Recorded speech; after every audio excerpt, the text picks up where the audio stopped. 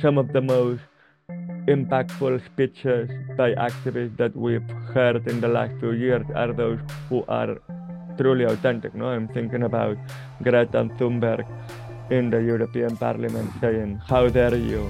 No, like to the face of the politicians and almost crying because you cannot contain your frustration at the lack of action. No, and I think sometimes being more honest and transparent delivers a bigger response.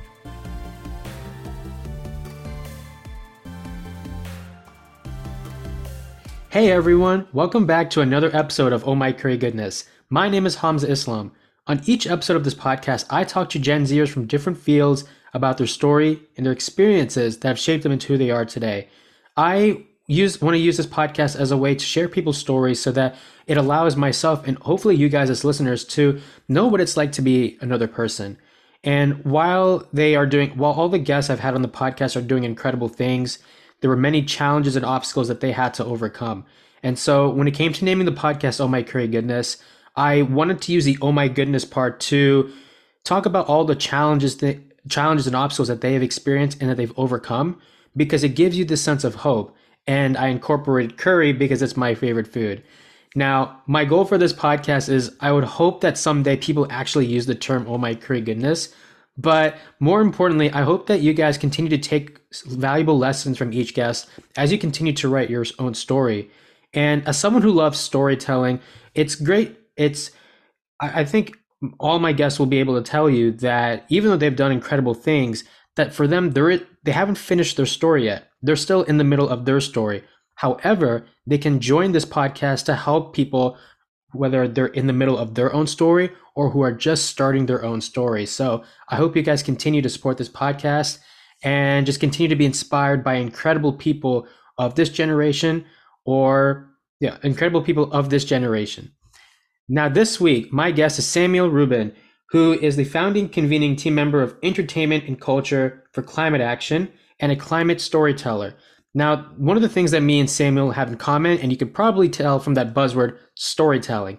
And it's really cool to be able to connect with someone who values that as well as grassroots activism. And I know climate change is a very popular topic that Gen Zers and I'm sure other people are very passionate about because they want to live in a world where climate change is talked about and taken care of.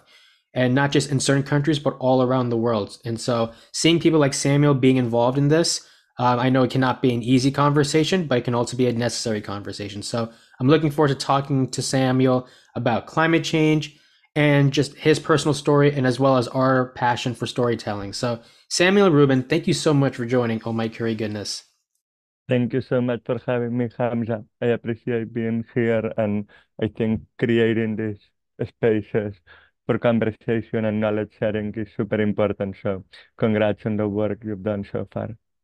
Thank you so much. And I really believe that if we want to be able to inspire change or create something meaningful, it really has to go down to having conversations. And I know Mm. that sounds like a low bar, but it feels like no matter what we try to talk about, it feels like we have a lot of division. Before we talk about climate change activism, I first want to talk about, again, that our passion for storytelling, because that's something that we connect with and I believe that storytelling is a great tool to inspire people and I'm sure you believe that too. I know you obviously had a life before being involved in climate change, but I am curious to know what stories you had when you were little that you felt you were inspired by and that kind of propelled you into getting involved in climate change activism. Maybe it doesn't have to be directly involved. It didn't directly get you involved in climate change, but it made you start thinking. And I'll give you an example in case it doesn't make sense. As someone who loves podcasting, I think hearing the stories of my friends and seeing what they went through, it kind of inspired me to do a podcast because it's like, wait, so you mean there are people that you think are doing good, but they have their own internal battles that you just don't know unless you actually get to meet them. And so that's why I created this podcast because I wanted to know what it's like to be other people. So I'm curious to know on your end, when it comes to climate change, what stories do you feel like you were impacted by that really got you involved in this field of climate change? Well, to answer your first question about storytelling, I started as a child actor very little when I was 12, and that happened in almost an accidental way. I was identified by a casting director, and I started doing theater at a very early age. And I think being allowed to play and explore my performative creative skills brought me an awareness of the importance of storytelling in terms of connecting with audiences and people who might not know you and your background. Um, and I've always felt very compelled with how we can retain people's attention and be compelling using the art of storytelling. And that has been something that throughout history, we've done in religion, in communications, in politics, and all across the board for people to remember facts. And as child actor, my next step was to be involved in producing, which I think is my passion in the entertainment industry. And then as a producer, no, I realized that if I wanted to create content that will be compelling to audiences and that people will want to watch, then storytelling was even more important and was the key to success. No, my first two productions were non-fictional documentaries, a short documentary and a feature documentary. And I work with journalists who are very like fact oriented and the the truth with no additive, so to speak, no? And then I realized to producing those projects that no matter how factual and accurate you want to be, having that storytelling and that people first story-driven sentiment is crucial for people to remember the facts and that figures and all of those, no? So if I'm gonna tell you about myself, if I tell you all the technical information about what I do, you probably will forget it in 1 minute. But if I tell you where I come from and what brought me where I am today, you might be more likely to remember it, thanks to the power of storytelling. I love the way you ended this or ended that because it's about connecting with people and sharing where you come from. I know I apply this in school. I mean, I'm in college right now. And so I don't like to just get into the work or get into a project. I want to be able to know who the people I'm working with because I don't want to just see them as classmates or I forget the term, but I want to see them as human beings because that's who they are. I am curious to know though, because as someone who is a child who was once a child actor, I've been reading a lot of books lately on people who grew up as a child actor. And it's an interesting thing because when we see the term actor, we think it's a pretty cool experience. But I am curious to know two things. Number one, what were some of the things that I would say, what were some of the things that some of the misconceptions when it comes to the term child actor? Because while it's a great thing and it's a cool experience, there are some things where it's like I'm sure people will go, well, okay, this is what you see on the outside, but there's something else on the inside that you don't see. So what are some misconceptions about that? And then secondly, and I'm sure you also agree with this as well, there are certain things we can learn from different experiences. So what were some things aside from the creativity aspect that you also learned because it came from your experiences as a child actor? Great question. Yeah, I think in many ways, I'll start for the second one, because I think it also leads more on the first. A lot of the work I do is intergenerational, and I think starting a professional career at a very young age when you are working with people who are older than you and are much more experienced and there is different power dynamics, um, give you a lot of tools that then later you can apply in life, especially in my case as a producer, to make sure that, you know, I understand the different working styles and the different sensitivities that people at different times in their life will have, especially if you're working, with a child or someone younger who is more likely to be um, insecure. And I don't mean that in a demeaning way, but I think when we are less experienced, no matter how we uh, present ourselves with confidence, we still are questioning whether if we're doing things as right as we should or putting a very high bar for ourselves, which is something I think probably a lot of Gen Zers relate to, is this, very overachieving mentality.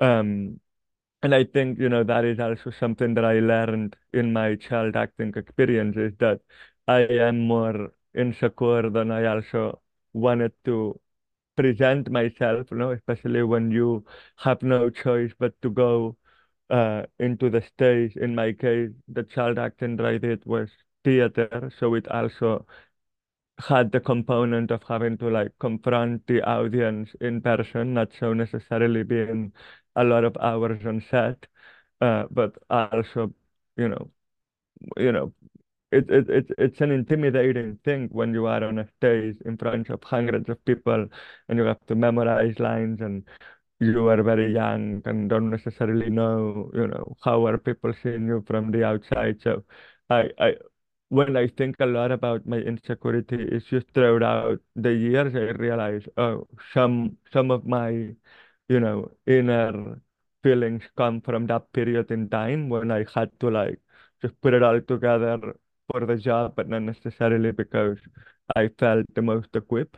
And yeah, I think those are the two takeaways: the intergenerational um, building, relationship building, and then also like learning how to, navigate my own insecurities and how to also put myself out there even when inside of me I'm like petrified and I don't even know what I'm saying. I definitely want to talk about the putting yourself out there when it comes to theater later on because I want to talk about fear, and I think that's what you just said is a really interesting thing because I know it's not the same thing as public speaking, but in a way it kind of has its similarities because you are speaking in front of Yeah, people and it's it very can similar. I and think it's very similar.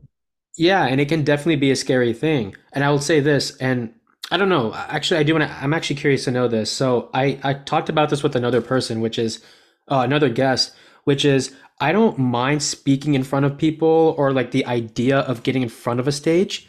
What I can sometimes be nervous about is whether if I'm doing like a public speaking assignment for a class, I'm not worried about the audience. I'm just worried about whether the message resonates with the classmates or not just getting a good grade but it's like oh I really took something away. I'm curious to know if you feel that when if you've ever felt that as a child actor, like I'm not afraid of the people, like I'm not afraid of speaking in front of someone or doing something in front of someone, but it's more so whether the way I portray certain characters resonates with the audience. I don't know if that's something that you've Yeah. ever. Well, I think especially when you are embodying characters that have personal experiences that you might not necessarily relate to, and that requires, I think that one of the things that actors need in order to do their job well is empathy and emotional intelligence, no? And I think that when you are speaking about something that is not your authentic story and your, origin, it might be easier to feel like an imposter, and to feel like, what am I saying? I'm not, am I saying what is really my story, or am I saying what I think people want to hear, or what I think sounds smarter, or that I think is expected of me to say? So I think what I've realized about public speaking is that the more you channel your authentic self, the more confident you allow yourself to feel. But that is also taking a risk because authenticity comes at a cost sometimes. Not always everyone wants to hear the truth. And when it comes to activism and a lot of what we say in the climate space, the truth is very powerful, but also sometimes, requires that amount of storytelling so it doesn't sound as harsh and it can be, rooted in personal experiences rather than just the feelings of that experience. Switching to activism, one of my favorite questions I like to ask people, and it's similar to what I kind of asked you about how there are certain experiences that you can take away from that can help you become the person you are today. So I want to ask you something similar in that as someone who loves watching TV, I often see advertisements that have that before and after. So for example, this usually happens when you take some sort of medicine where it's like this was what a person looked like before the medicine, and then after, or this is what the person looks like after taking the medicine. As someone, and don't worry, I'm not. It's not. I'm not going to ask you a medical question, but I will ask. I am curious to know about. Technically, I want to focus on your why in the sense that while not everyone will understand the reason behind the things that you get involved or in getting involved in climate change activism, to be more specific, tell me a bit about, I guess, the before and after of who Samuel Rubin was in terms of getting involved in climate change activism. So, what was Samuel like before getting involved in climate change activism, and then what was Samuel like either from a personal, like a personal thing, character trait, skills? What was Samuel like once he got in activism? Were there any differences, or did you feel like you were still that same Yeah. person? Yeah, and I think in my case, it's not necessarily just the climate change activism. I think my personal background and story, what happened was growing up as a child actor, then realizing that, I don't want to be in front of a camera. I don't want to be on the stages. I want to be precisely behind the scenes, helping the stories get made and produced. And that's how at age 16 I switched to doing only production. But then around that same time was also when Occupy Street was flourishing, when I was going to public high school and I was realizing that the government was cutting the budget and therefore that was impacting the quality of my education.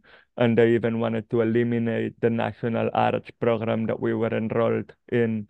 And so in order to mobilize and protect the education and other rights of the welfare system, which I grew up in Barcelona, where we still have, single payer healthcare system, we still have free public higher education, and so those rights are not going to continue to be there unless we protect them and go out on the streets and also mobilize and sustain the organized activism.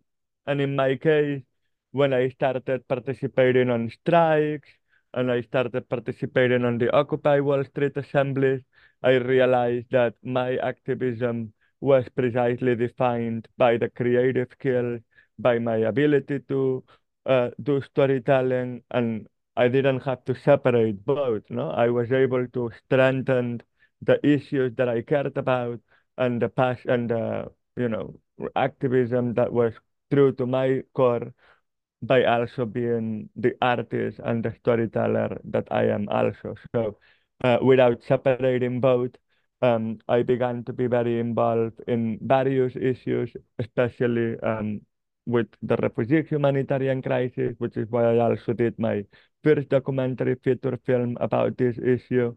And that's how I realized how so many of the issues that I cared about were interconnected to climate and the climate crisis.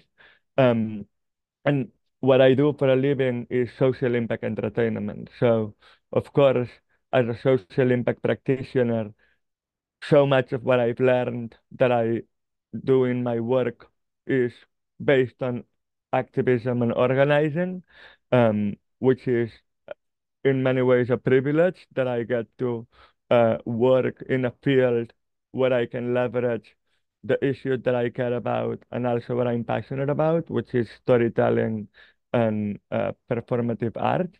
But yeah, I don't know if that answers your question about how I got to activism and how that has changed my life, given that that's so much the core of what I do also for a living. Yeah, you answered my question perfectly, so I do appreciate that. Now, I do want to talk about impact because I think that word is a very it can be a misunderstanding because for some reason we don't understand the true meaning of impact. But what do want to talk about is as someone who's been involved in various issues and especially who's been passionate about climate change, entertainment, storytelling. You always talked about your role as being in the social impact space. I do want to ask you, what would you say was like the first step And if this is a bad question, we can cut it. But one of the things I've asked lately is what is the first step someone took in their life that kind of shaped them into who they are today? And what I mean by that is you obviously are passionate about things, but sometimes we can sometimes hold ourselves back because while we believe we can do this, sometimes we feel like we can't for some reason. And usually there's like the step that you take that the moment you take it, it opens so many doors for you. I'm curious to know when you kind of look back in your life, what would you say was like the first step that you took that kind of guided you in terms of finding your purpose, finding your passion, getting involved as a social impact or getting involved in Yeah. social impact? No, that's a great question, and I think it does has a lot to do with my introduction to activism. As I said, when I was about 16 years old, it was also around the same time when Occupy Wall Street was flourishing. And for those who don't remember are too young, at that time, when the market collapsed, there was a big economic aftershock after the collapse of 2008. And so 2010, 2011, many governments that were burdened by debt had to do severe budget cuts in their respective, uh, budget areas. And in Spain, when I was living at the time, it was very, very tough, especially for many places in Europe and in Southern Europe. And so basically what the government announced is that the program that we were enrolled in, they were going to completely get rid of that, and they were going to eliminate the program because they felt that the performing arts program that we were enrolled in wasn't, really uh, like from a capitalistic term, it wasn't like, profitable enough. Like, why do we want people to be artists? Better to make them be doctors or professors or whatever. And so they wanted to eliminate it, and I kind of had that motivation with others, but in a collective grassroots manner. No, we organize, but like in every grassroots movement, someone has to like pull the trigger and be like, okay, let's do this. And in my case, it was very much like, okay, we're not going to allow the government to get rid of this program. Let's mobilize and start a campaign to convey and communicate to the people the importance of the program and why it shouldn't be eliminated. And we did that by creating a petition. And to promote the petition, we did a lot of performing activations around the city and in Spain, we did a digital campaign with actors and influencers, and the process of organizing the campaign, bringing together direct action, producing that, all the materials necessary was my first introduction to doing impact producing and to combining my creative skill sets with my organizing skill sets. And I think that's also when I realized, oh, that is impact producing, that is, very specific. And I can do that not just for this purpose, but for many other campaigns and even content I care about. Yeah, no, thank you for saying that or talking about that. And it was funny because I was thinking about that, thinking about asking you this question, and I was just debating like, should I ask it, should I not? But I'm glad that you like the question, so I appreciate it. Now, when it comes to going into impact, I am curious to know because you've been involved in impact for a very long time, and I didn't talk about this in the introduction, but I know in 2019 you co-founded Yeah Impact, and as the chief impact officer, you saw campaigns such as Can You Hear Us, for, I Am Greta on Hulu, Youth v Gov on Netflix. And for those who want to go check it out, I will make sure to include Samuel's website on the show notes.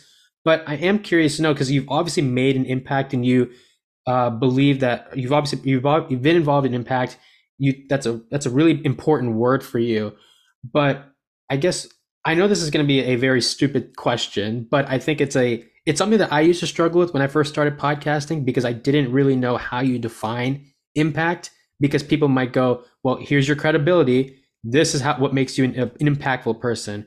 But I think when a person is starting, then I guess it's very easy to feel overwhelmed. Like, okay, Samuel is doing this. but I haven't done anything. What are some misconceptions when it comes to the word impact from your experience? Because people often say that anybody can make a difference no matter how big or how small. And while that's great to hear, when it comes to experiencing it, it feels like, okay, how much have you made an impact? And yet we kind of forget, we kind of stay away from the idea that anybody can make an impact. We only Mm. want to focus on how, like, I guess we focus more on the credibility rather than the intention or the purpose or the potential that a person has. So I guess going back, I just want to know, what are some misconceptions you think people have when it comes to the word impact? Well, I think the first misconception is that saying impact as a standalone term that can mean both negative impact or positive impact. It's like it's a very physical definition. Like, if I'm impacting my phone against the floor, you know, based on how strong I throw it to the ground, it'll crash or not, and it can also like the phone can fall from a 10,000 plane, 10,000 feet and be intactless, and then it can fall down the stairs and break. So it's like at the end of the day, when we talk about impact, we're not gonna know what kind of impact or how it presents until we measure and evaluate it, which is also what I specialize a lot in, is the measurement and evaluation portion of impact. Also, it's not just about positive or negative impact, but it's also about qualitative versus quantitative. There is many different ways and tangible ways in which we can make a difference regardless of whether if it's a positive or negative difference. A lot of impact is harmful and a lot of impact is, beneficial in many ways. But it's also whether if it's cumulative impact or direct impact that happens once and might not, sustain long term. So I think impact as a word is massive and it can be interpreted in many ways. So I will say that one of the biggest misconceptions is precisely to think that just by we're saying impact, we are already assuming that you need to have, that you are meaning of having a very positive, significant impact, because that doesn't mean impact. Positive, significant impact means making a big positive change, and specifically in what? No, I think um, when you are doing impact, usually and you can evaluate that based on your impact goals, your desired outcomes, and usually that is developed within a framework called theory of change. No, so we started breaking down. Okay, so I want to see this ultimate impact. So in order to get to that hypothesis, how am I going to get there? Well, goal number A, goal number B, goal number C, and then each of those goals will need to be carried out with specific activities and deliverables and will be measured with specific indicators that can be, numeric or can be testimonials, etc. And I'm getting very technical, but precisely that's what impact is. It's a very technical field. We are evaluating what are the consequences of a given activity and program. So um, it can be very easy to be abstract and intangible because a lot of times, we are not going to be able to track exactly where does the impact come from. You can have this podcast and have a bunch of guests, and it will be very hard for you to know if someone listens to this podcast and they get inspired and start an initiative or start something else because they were, inspired by something they heard on your podcast, but it might happen. It's just that if you don't have the way to collect that information, intake that feedback, it's going to be very hard for you to know that you made that impact. So I think sometimes if someone is frustrated or is interested in knowing what kind of impact or difference they are making it, they're gonna have to most likely measure it themselves, or they're not gonna know unless they can see very obvious signs and have ways to collect and record those consequences, no? I don't know if that answers your question. Yeah, that answers my question, and it's something that I have been thinking of, which is how am I going to define that word for me? Because if other people are defining that, then it I don't think I will ever be at peace. And now it feels like I have to prove to other people. And maybe before we talk about climate change to wrap up, I'm actually curious to ask you this question because it's it's a really weird question. I've had guests who have different perspectives. One will say the idea of proving other people wrong because people don't really believe in the work that they do. And then I've also had guests that on the other side will just say, I know that there are people who have said things about me and they may not value the work that I do, but I'm not going to prove them wrong. I'm just going to prove myself right. Do you believe, and maybe you can give advice to listeners, do you believe it's important to focus on proving people wrong? Do you feel like it's important to prove people right? Or is it a mixture of two things? Based on your experience, what do you think is the best thing? And then what would you say I guess for listeners now, because you've obviously learned from your experiences, what advice where do you think where do you think what do you think is the right way to go about that question? That's a great question. And what I will say is that usually when you start an impact campaign or you're developing an impact strategy, the initial process requires to map out the issue or topics that you want to tackle, and especially keep in mind what is the general response that audiences have like about that issue. For example, if we're talking about, climate change, many people tend to respond in overwhelming, negative feelings and very anxious about the catastrophic outcomes of the climate crisis, and that usually paralyzes people into thinking that there is not much they can really do, and if they think that there is things they can do, they also get overwhelmed because they think they cannot do them all. So if we start evaluating and we see that people feel that way about a certain topic, then probably, shaming them or adding more pressure will not likely result in these people being more effective or feeling better about that issue, but the opposite. It's just going to deepen that concern for them, no? So maybe trying a more joyful, inspiring, optimistic approach might invite people to be more proactive and feel that their action matters more.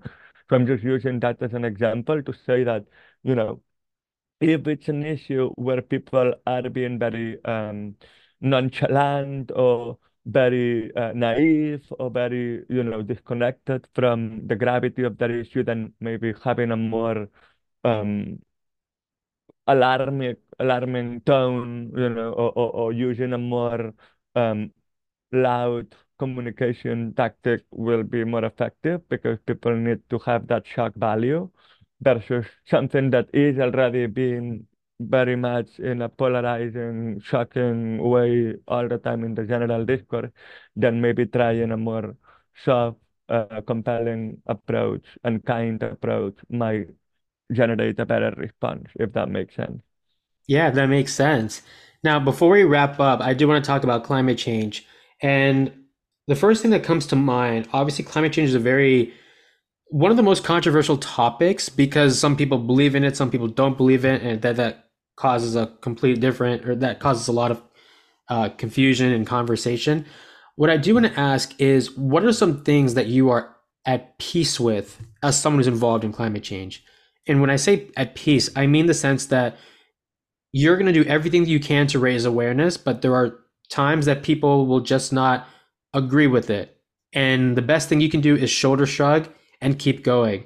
And so, even though your role as someone who's involved in climate change is to continue to raise awareness, what are some things where you're like, I tried, but what are some things you're at peace with? Or in the sense, like, I tried my best to convince people, but they don't like it. So I'm just going to continue to I'm just going to continue to keep going because it's not in my control how people react. That's just the way it is. What are some things where you're like, I guess what are some things that you are at peace with as a climate change activist?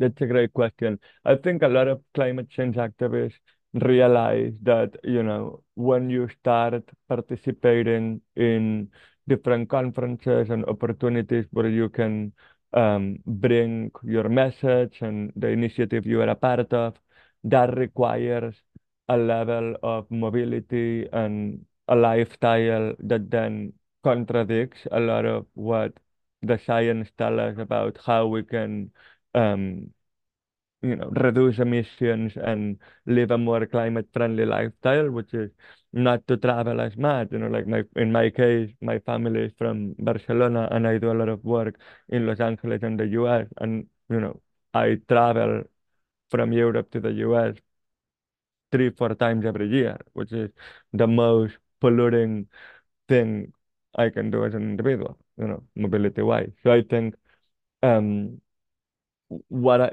what I like about your question about being at peace is that there is a lot of time that you have to be very aware about what your purpose is, who are you representing in the room, what are you bringing to the table that is important and unique that deserve to be included and part of the conver- of the conversation. Sorry. And I think that, uh,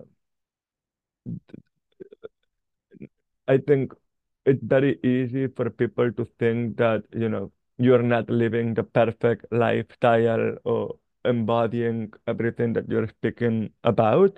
But I think we need to realize the big difference there is between individual and collective action and realize that as individuals, yes, we have tremendous power and ability to shift consciousness, but our individual actions are not the ones amounting to environmental collapse as we see it. It's precisely the corporate greed and the systematic pollution that certain industries are currently sustaining that has brought us where we are. No, like yes, sure, it's not ideal that I'm flying 4 times back and forth from Europe to the US, but why why is the government not creating more incentive for sustainable aviation fuel or non-diesel um, combustibles to be powering air travel? Because now they're figuring out how to fly planes using human poop, and we are not developing this technology fast enough because we don't want to compromise the profits of fossil fuels. So I think we just need to be more at peace with our individual intentions and put a lot of the pressure that we put ourselves, mobilize that pressure to corporate stakeholders and governments who could be doing way more to mitigate the climate crisis. Before we wrap up, I one of the last questions. Well, I have two questions. One of the things that you and I have in common is the importance of storytelling, but also learning from other people's perspectives. And you have said in the past how you believe that code generation makes climate storying a good thing because you're learning from various perspectives. And we talked about in the beginning how while we all want to create change and impact, it all starts from having conversations. Hmm. I'm sure you meet people that have a positive view on climate change and a negative view on climate change. And I don't want to necessarily talk about the specific conversations, but what I am curious about, because it's not just climate change, it can be about almost anything. It doesn't Hmm. not just climate change, it can be about anything. How are you embracing those difficult conversations or those interactions you're going to have with people who will disagree with you? Because it's one thing to see other people have disagreements, but then it's a completely different experience when you're having to talk to someone who is disagreeing with you. And that is a challenge. We don't like talking to people who Yeah. are different from us. We like talking to people who agree with us. So, how are you embracing those conversations? And what advice would you give to people, regardless if it's climate change? What advice would you give to people when it comes to embracing talking to someone who has a different viewpoint compared to you? That's a very important question, and it's something that, myself, I continue to struggle and learn about. I think that, in activism and social impact in general, something that as practitioners and organizers we need to keep in mind is that when we talk to someone that might have a difference of opinion, the goal is not to win them over. The goal is not to change their mind, as in, oh, I'll win, and then I convinced you and I converted you. But the goal is precisely to make that person or that community feel seen and feel heard. And if they feel like they are being, no matter what their opinion is and how far away from your opinion is, if you make the effort to listen to that opinion, to ask questions about how they feel the way they feel, to enhance that dialogue by providing some of your personal experience that might educate different viewpoints you both have without being like, well, I don't think you should think that way because I felt that, but oh, I feel that way. Oh, that's interesting. When that happened to me, I felt that way, as in like without pushing that agenda on someone else's throat. I think that ends up being way more effective than we realize.